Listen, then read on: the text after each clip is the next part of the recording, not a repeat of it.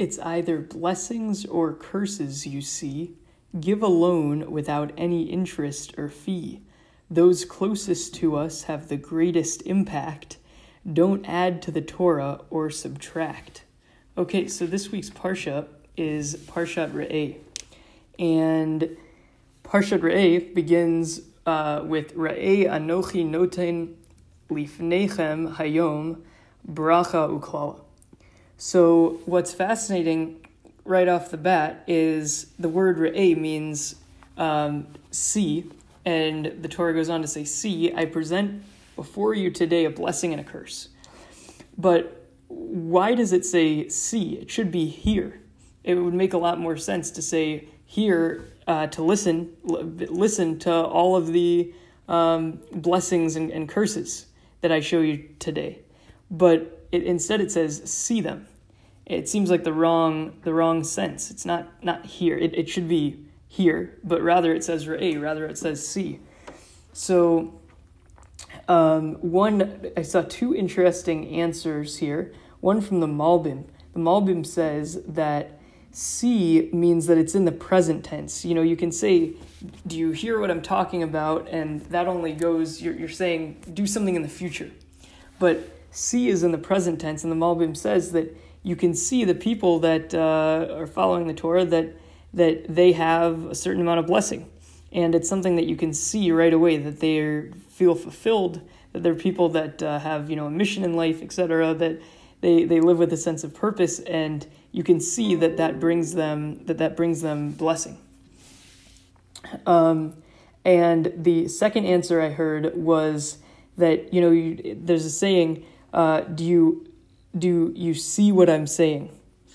And it should be, do you hear what I'm saying? But rather we say, do you see what I'm saying? And the reason that expression exists is because seeing is something even that's more tangible, that it really means you have a full understanding if you can see it as opposed to hear it. I think another reason why, this is my own reason, why the parsha says re'eh instead of to see. Why does it say see instead of hear?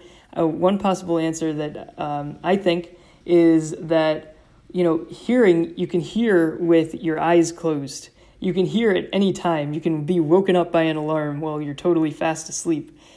As where seeing takes some cognition. Seeing, you have to actually open your eyes. You have to look around. You have to have light. You have to be conscious enough to actually see something. As where hearing, you can hear when you're someone can hear something even when they're completely asleep, like when you get woken up by an alarm. So perhaps that's what it takes. So that's what Moshe is saying, that we should see the blessing and the curse, that it takes some extra effort. Hearing doesn't really take any effort. You just can hear it anytime, sleeping, whatever, your eyes closed, any of that. But for seeing, you have to actually be conscious, you have to be cognizant, you have to open your eyes. So on that same line, it's interesting that Re'eh is in the singular, as where Lifnechem, that's talking you plural, before you plural. So a couple answers here as well. The first answer I heard is that Lifnechem, which means before you plural, is saying that the same Torah is before all of us. If you open up this Parshat Re'eh, you'll also see the exact same line. Re'eh Anochi Noten Lifnechem Hayom Bracha Uklala. You open up any part of the Torah, you'll see the exact same Torah that I'm seeing. Yet, you most likely will see, you'll understand it differently. You'll have a different takeaway. And that's why Re'eh is in the singular, because you'll see different things than I see them. And a third person will see them a different way. So, yet Lifnechem is that we're all looking at the same material. So we can all be looking at Parshat Re'eh in the first line of the Parsha, yet we can all have different interpretations. And that's why Re'eh is in the singular, but Lifnechem is in the plural, because it's all the same material. The second answer I heard is that from the Chatam Sofer, he says that individual actions, they have community consequences. So when we say Re'eh, it means see, individually what we're going to do. But then once we make a decision about what we're going to do, the blessing and the curse is for the entire community, is Lifnechem, is plural. Because what we end up deciding to do, what we do is an individual choice, but those individual choices have community-wide implications. Okay, so one other interesting thing on this is the word hayom. So it says, see, I present to you today a blessing and a curse. So I heard an interesting interpretation here that the word hayom, today, is itself a blessing or a curse. What are we going to do today? Is today going to be a day that's a blessing, or is today going to be a day that's a curse? We don't have to think about 10 years from now. We have to just think about the here and now, the today, the hayom. And is right now, is it going to be a blessing or a curse? And also, the Torah says, Moshe says here that bracha uklala, that it seems like our only two choices are either blessing or curses. And even though we kind of know that that's really not true, life is always on a spectrum. There's always various shades of gray. Yet, I think it's an important lesson that when we're weighing things, when we think, should we do this, should we not do this, we should look at it in more binary terms. We should look at it, is this going to bring blessing or is this going to bring curse? And even though we shouldn't simplify everything down to black or white, bracha or klala, we should, to a certain extent, when we're thinking about the next thing, our next step in life, we should be thinking, is this good or is this bad? That's simple. And if it's good, we'll do it. And if it's bad, we won't. Moving on. So the Parsha talks about, whenever the Torah mentions the site of the Beit HaMikdash, which has been well known exactly what the spot is, in Yerushalayim, it only meant the Torah always refers to it as hamakom, as the place.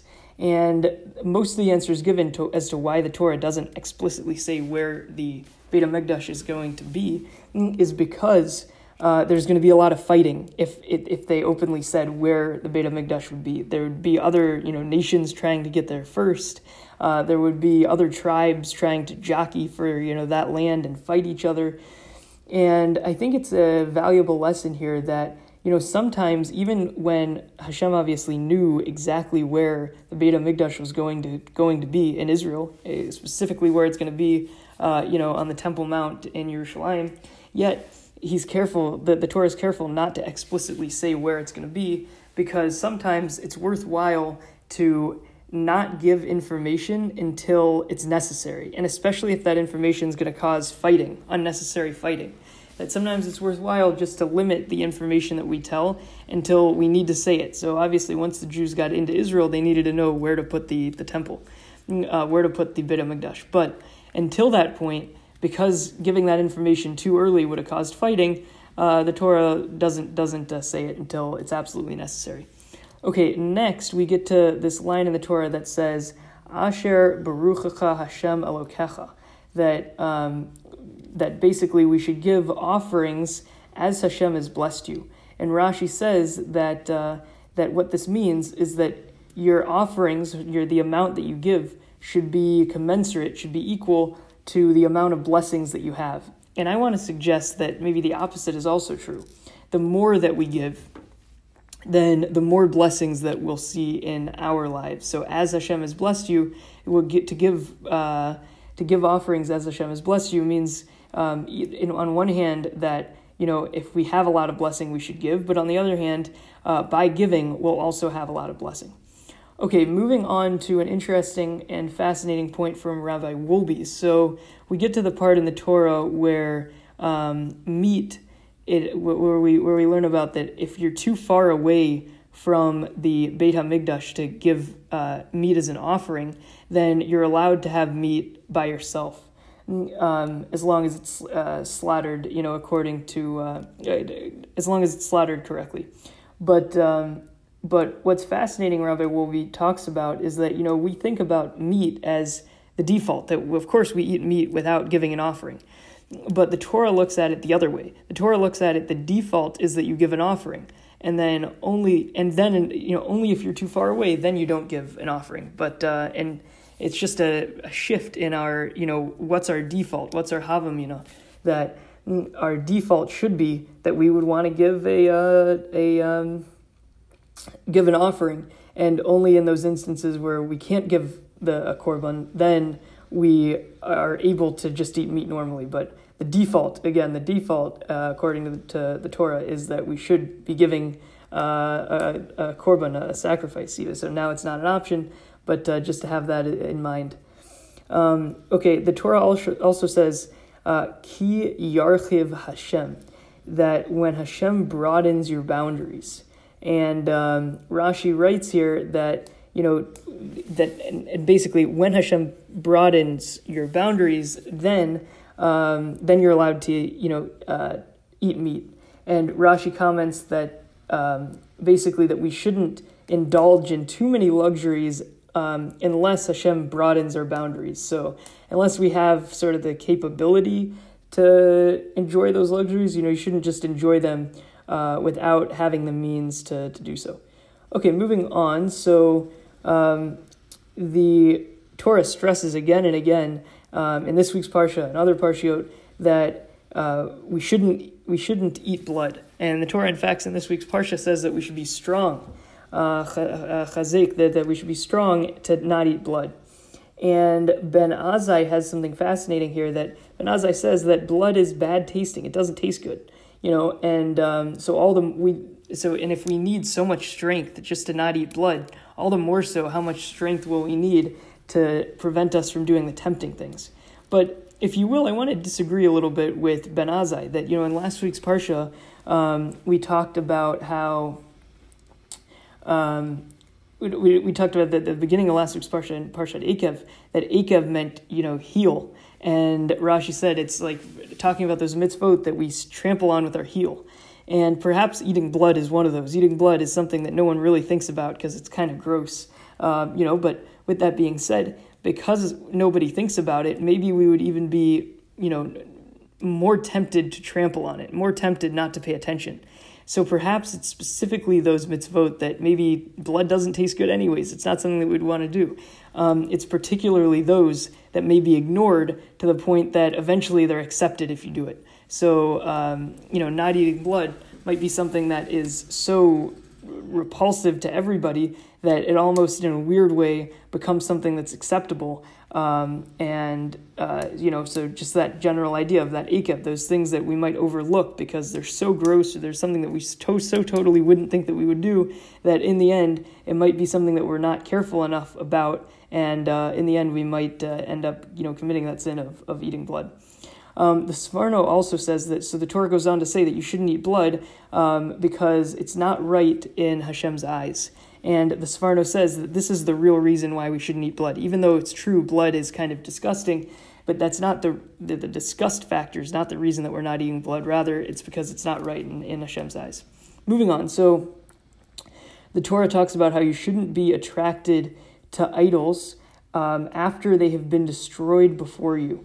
And what's fascinating here is, why would anybody be attracted to an idol if you've seen that they had just been destroyed? The Jews are going into the land of Israel now, and they're destroying all these idols. So why does the Torah telling me that you shouldn't be attracted to those idols that were just destroyed? They were destroyed. They were proven how weak they were. Why would you possibly be attracted to them? And I think it's kind of the same reason, and we had in a previous parsha talking about how after a person sees a sota, an adulterous woman, that after a person sees a sota, they should become a nazir. They should become someone that grows out their hair and doesn't drink wine and takes, such a spiritual path. But I talked about how it was the sota b'kalkula, the sota in her disgrace, meaning you're not seeing the sota actually, you're seeing the sota at their weakest point when they're actually being killed, in their disgrace. And it's sort of the same idea here, that those idols are actually being destroyed. Yet, and even then, I think that this is just an interesting aspect of human nature, that even when those things are being destroyed, even if it's a sota b'kalkula, or even if it's the idol that's being destroyed, we still have a tendency to think that it's possible. We see it being destroyed, or we see the sota in her disgrace, whatever it is, and all of a sudden it becomes part of the realm of possibility, and we kind of have a desire to do it. So even an idol that is destroyed, even an idol that we visibly see how weak it is, it's still something that we should be careful not to be attracted to. Moving on, so it talks of, so the Torah talks about how if your brother, your son, your daughter, your wife, or your friend will tell you to worship idols, you shouldn't listen to them, and in fact, you should be the first one to kill them. So what's fascinating here is, the Torah goes through this long list: brother, son, daughter, wife, people that are very close to you, your best friend. And what's fascinating is that the closest relationships we have, that those, I think, have the biggest impact on us. So those people that are closest to us, our close relatives or our closest friends, when those people tell us to worship idols, we're much more likely to do it. And that's why the Torah has to specifically warn for those closest to us, because those are the ones that are the biggest threat to influence us one way or another. Another interesting thing is it talks about, the Torah says that you should be the first one to kill this person that's trying to convince you to go towards idol worship. And I think that, it's an interesting idea that we should, even if we have a bad influence in our lives, we should kill them, so to speak. Not literally a person, we shouldn't literally kill a person, but, we should kill that bad force. If there's something that's influencing us in the wrong way, we should be the first to try to extinguish that bad influence. And, we shouldn't wait around for others to help us. We shouldn't wait around for others to take the initiative to fight them. Rather, if we see something that's a bad influence on us, we should be the very first ones, as the Torah says. We should be the very first ones out in front. We should be the first ones taking initiative to address that bad influence. Moving on, so the Parsha talks about the Ir Hanidachat, which is sort of a rebellious city, and that they should be destroyed. And the Parsha says that Hashem will give you mercy after you destroy them, and as a result, Hashem will be merciful to you. So the Or HaChaim has something fascinating here. He says that, the Or HaChaim says that even though the Torah says that you should destroy this rebellious city, any type of destruction is going to have a serious impact on you. Even though the Torah mandates that you have to destroy the city, it's going to, this person that destroys the city is going to become so callous, is going to become so full of hatred and have a certain inclination to destroying other things, that the Torah says that by destroying the city, Hashem will give you some mercy, because basically you're going to need it. A person, even if you destroy something because it's the right thing to do, we still have to be cognizant of the fact that it might influence us the wrong way. And also, what's fascinating here is that once we have mercy, then Hashem will be merciful to us in return. Okay, so next, the Torah says, Banim atam l'Hashem, that you are the children of Hashem. And then the Torah goes on to say that don't cut yourself when you're mourning over a relative.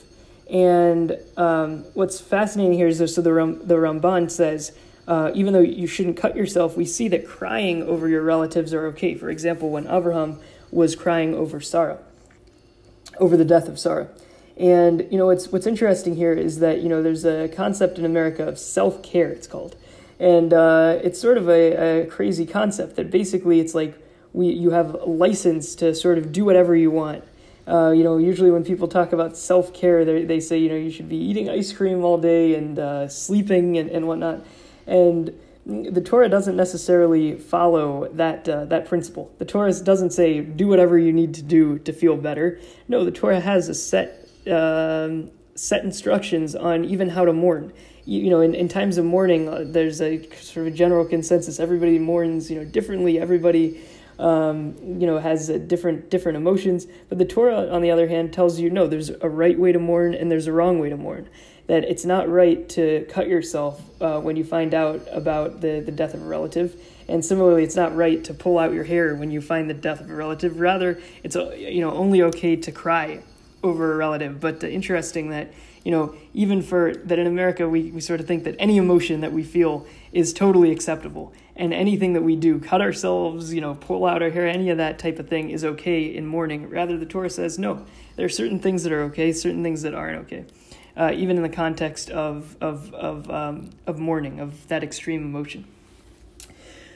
Moving on, so we get to the idea of giving meiser, and the Torah says aser to aser, which means that you shall surely give meiser. You should surely give a tithing, and interestingly though, to aser could also be to asher, which means to become rich, and there's a general principle here that a person is allowed to test God to see, will you become rich by giving charity? And supposedly you're allowed to test God, by giving a certain amount of charity, by giving 10% of your income. Will you actually make that up?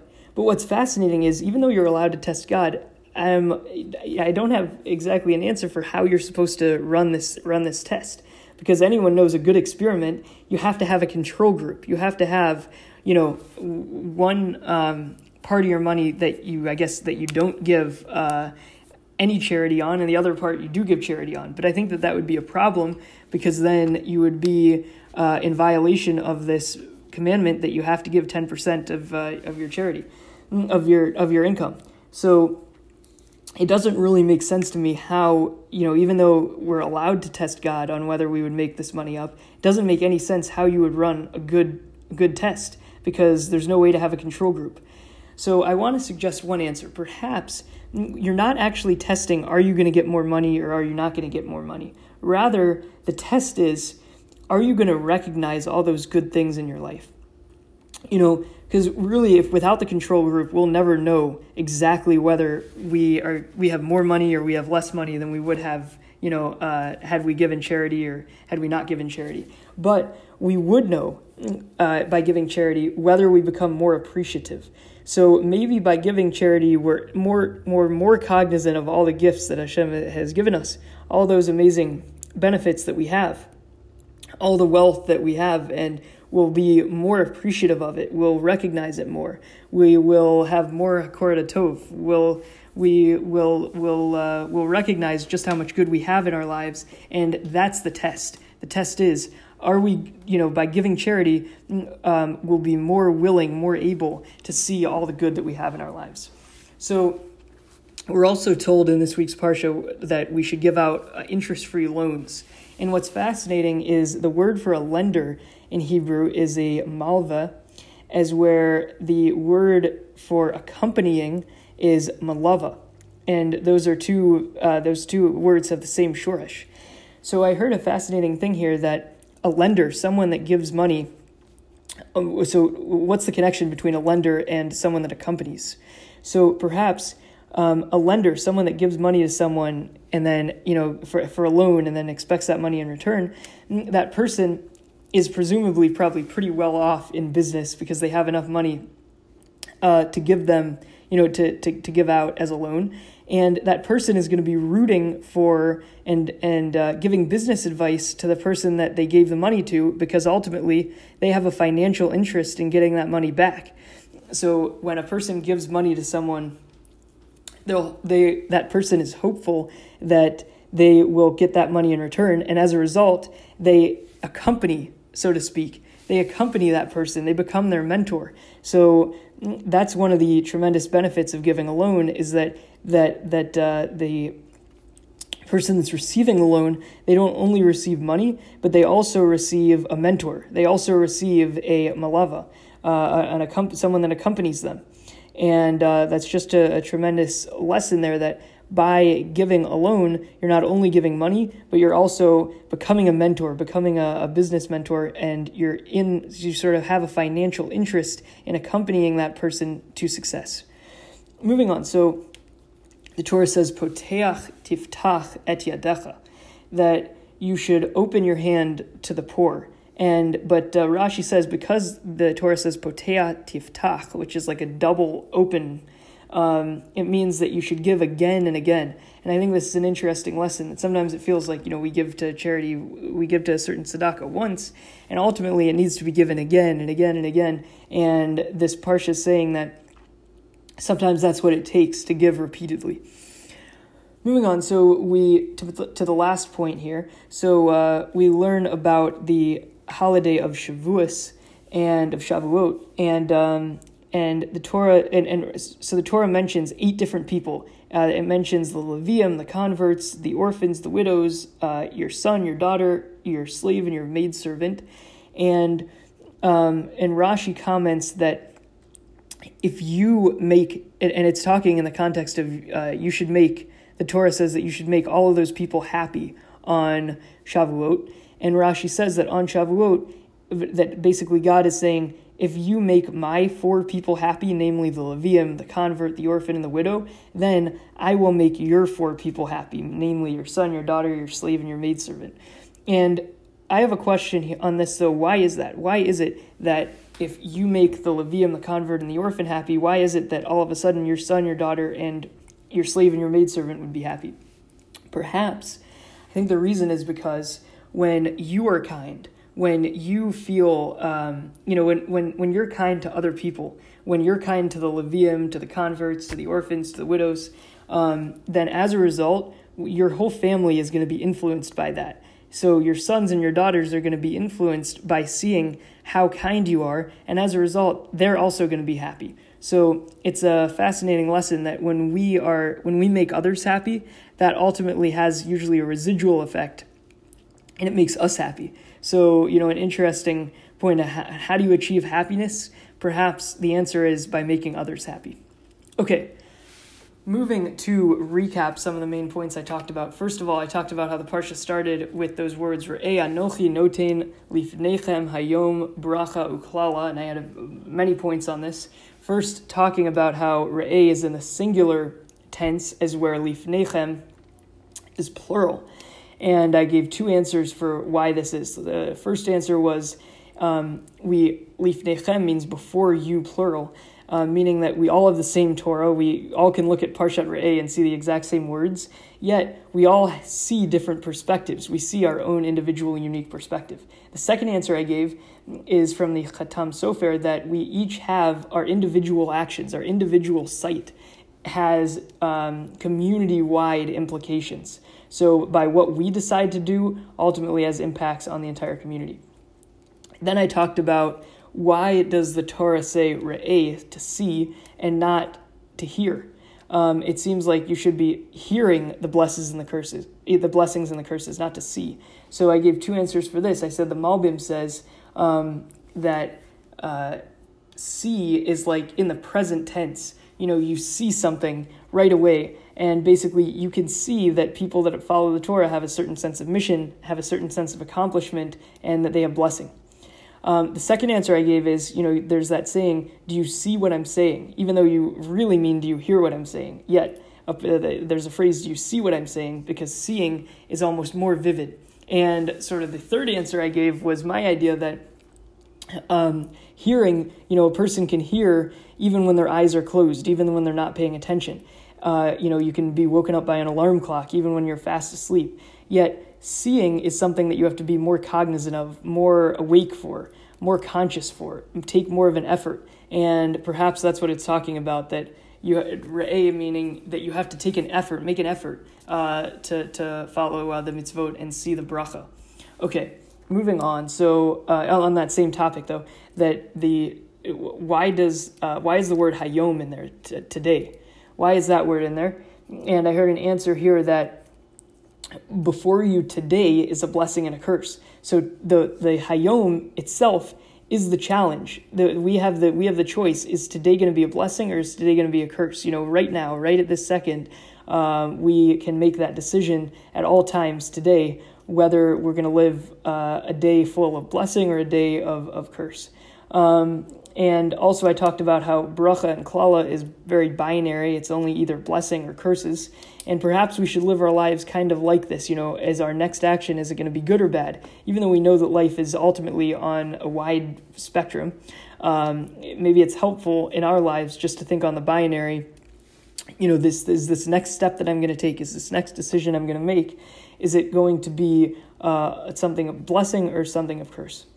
All right, so moving on, the Torah talks about how when the Torah refers to the site of the Beit HaMikdash, it only refers to it as Hamakom, even though it's very well known exactly precisely where in Yerushalayim on Temple Mount the Beit HaMikdash is going to be. And I talked about maybe the reason for this is because just by calling it the place, it's going to limit fighting. So there won't be so many, tribes and other nations trying to get this specific piece of land.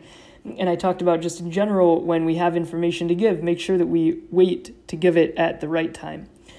Okay, I also talked about how the Torah says, Asher Baruchcha Hashem Elokecha, that as Hashem has blessed you, that you should give offerings as Hashem has blessed you. And Rashi says that your offering should be commensurate with blessing. And I also said the opposite is true, that when we give offerings, when we're giving people, very likely that will also return to us as more and more blessing. Okay, so an interesting point. So next we get to this idea talking about eating meat. So that section begins with Kir Yirchiv Hashem, that when Hashem broadens your borders, and Rashi says, sort of on a drash level, that we shouldn't enjoy luxuries of eating meat. We should only enjoy luxuries only when we sort of have broadened borders. But if the borders are tight, if we have pockets are tight, so to speak, then we shouldn't indulge in too many luxuries. And I also talked about from Rabbi Wolbe that the way the Torah explains it is that, the default is that we should be giving a korban, is that we should be giving a sacrifice for meat, and only sort of b'diavad, only sort of after the fact, secondary, would we be willing to give, are we able to eat meat without giving a sacrifice? And just an interesting idea from Rabbi Wolbe, that kedusha, that holiness, that sort of giving sacrifices is the normal way of Jewish life, and it should be sort of painful a little bit almost every time that we eat meat, and think that the Beit HaMikdash isn't around to give it as a korban. Okay, moving on, I talked about how that we shouldn't eat blood. The Torah talks about you shouldn't eat blood, and in fact you should be strong not to eat blood. And Ben Azai says that blood is bad tasting. It tastes bad, and so if blood tastes bad and we're told that we have to have a strong heart, even more so, we should be strengthened we have to even have more strength to stop ourselves from doing those mitzvot that are tempting. And I kind of disagreed a little bit with Ben Azai, because I talked about how in last week's Parsha podcast, I spoke about the Parshat Ekev, where Rashi explains that there are certain mitzvahs that are trampled on, that are ignored, and maybe eating blood is one of those. Eating blood is sort of viewed as so disgusting that it's something that isn't talked about much, and the Torah has to go out of its way to say, even if it's not talked about much because it's so disgusting, you shouldn't just say, well, no one talks about it anyways, so I think I'm going to do it. Even those mitzvot that are sort of trampled on, that aren't talked about much, that are sort of ignored, like eating blood, they might become so ignored that we don't think they're a big deal anymore. But the Torah says no. Even those mitzvot that we're probably not going to talk about much because we sort of think that blood doesn't taste good anyways, even those mitzvot we have to be extra strong on. Or especially those mitzvot. Especially those mitzvot that we might not talk about a lot, we have to be extra strong for. Also, the Sforno says that we shouldn't. The Torah explains that we shouldn't eat blood because it's not right in God's eyes. So the Sforno explains the reason that we don't eat blood. It's not because it's disgusting. Rather, it's because it's not right in God's eyes. Okay, moving on. So the Parsha says that you shouldn't be attracted to idols after they have been destroyed before you. And I spoke about why would anyone be attracted to an idol if they've literally seen that idol be destroyed. And I said this is sort of similar to the idea that if you see a sota in her disgrace, then you should become a nazir. And the obvious question is why in her disgrace? That if you see a sota that's been disgraced, that's been punished, why on earth would you have that inclination to commit adultery? And similarly here, that you shouldn't be why on earth would anyone want to follow an idol that had been destroyed? But it's just a part of human nature that even if we see something that's being destroyed, just knowing that it exists makes us a certain kind of tempted to do it. Even if it's in a state of destruction, it's still tempting to follow it. Moving on, so the Torah talks about how if your brother, your son, your wife, your friend, if they tell you to worship idols, you shouldn't listen to them, and in fact, you should even be the first to kill them. And I talk about how the closest relationships we have, our brothers, our sons, our daughters, our wife, friend, etc., those people are going to have the biggest influence on us, the biggest impact, and that's particularly why those people are mentioned by the Torah. I also talked about how more on a drash level, the Torah says that you should be the first to kill this person that leads you to idol worship. And so too for us, that, those bad influences in our lives, those things that might be leading us the wrong way, we shouldn't wait for others to take care of them. Rather, we should take the initiative. Rather, we should be the first. If we have a bad influence in our life, we should be the first to kill it, so to speak. We should be the first to get rid of it. Next, we move to the Ir Hanidachat, which is the rebellious city, and the Torah talks about how the rebellious city, it should be destroyed, but after it's destroyed, God will give us mercy. And the Or HaChaim says that after anyone destroys something, even if it's even if the Torah says you should destroy it, the Torah says you should destroy this rebellious city, yet just the act of destroying has such a negative impact that God has to give us an extra little boost of mercy. Okay, so next I talked about how Banim Atem Lashem, that you are the children of Hashem, and therefore don't cut yourself when you're mourning over a relative. And I talked about this idea that, when in times of mourning, that there's certain laws that we have to follow, that we're not allowed to do whatever we want. And I talked about how there's kind of this idea of self-care in 21st century America, that, you sort of self-care is a license to do whatever you want, to, express yourself however you feel like it. And the Torah says, no, that's not right. The Torah says that there's certain things that you're allowed to do in times of grief, and there's certain things that you aren't. And the Torah is very clear that you're not allowed to cut yourself, not allowed to pull out your hair. And interesting that, that contrast, that sort of today in America, self-care is a license to really do whatever you want and not care about anything. The Torah, though, has sort of a set of guidelines, even in times of extreme emotional vulnerability, like times when, you lost a close relative. Moving on, so the Torah talks about giving 1/10 of your wage, or 1/10 of your crops, to charity, and the Torah says aser to aser, meaning that you should certainly give charity, but you could also read to aser as to asher, which means that you would become rich. And I spoke about how there's this concept that you're allowed to actually test God to see if you give charity, are you going to become rich? But I said, how is it possible you're able to test God?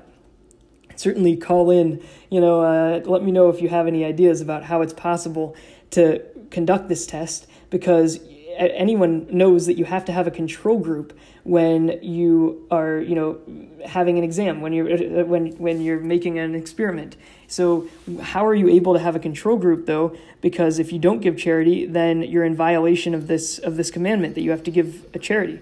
So how is it possible that you would, how are you able to understand whether you'd become rich by giving charity if you don't have a control group to know whether or not you actually, had more money in one hand and less on the other? So I gave the possible answer that no, the test isn't really to understand how much money you'll have in the bank. Rather, it's to recognize all the good that you have. So, normally maybe we'd find $1 on the street and we'd say, oh, whatever. It's just there's sometimes dollars on the street. But maybe, when we give 1/10 of our salary and we see $1 on the street, we'll say, that $1 on the street must be because I gave charity. And how beautiful is that mindset? How beautiful is that mindset to say that every good thing that happens to us, that we can attribute it to the fact that we gave charity, and we become even more and more cognizant of those good things. The Korat HaTov, the recognizing the good, will be even more cognizant of recognizing that good when we give charity. Moving on, so I talked about how a lender is called a malveh, and to accompany is called accompanying is called malava. And those two words are related. They have the same shoresh.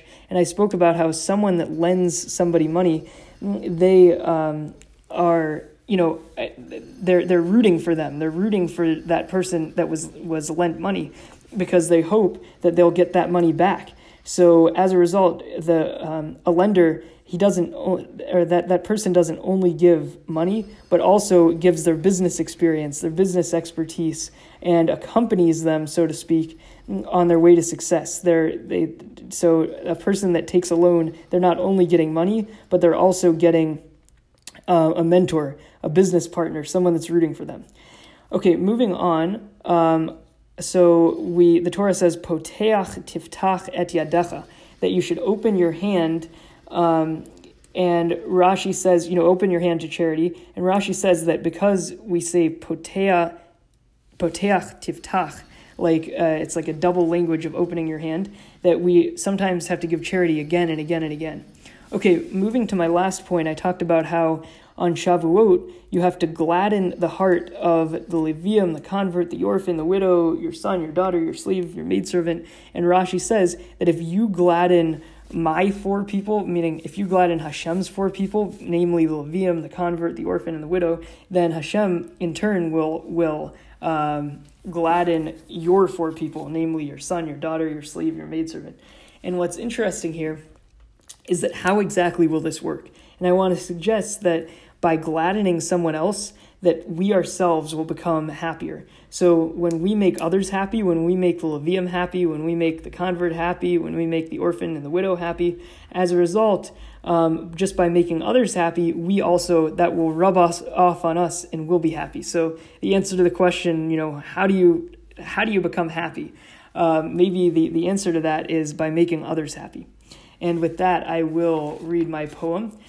It's either blessing or curses you see. Give a loan without any interest or fee. Those closest to us have the greatest impact. Don't add to the Torah or subtract. And with that, l'chaim, l'chaim.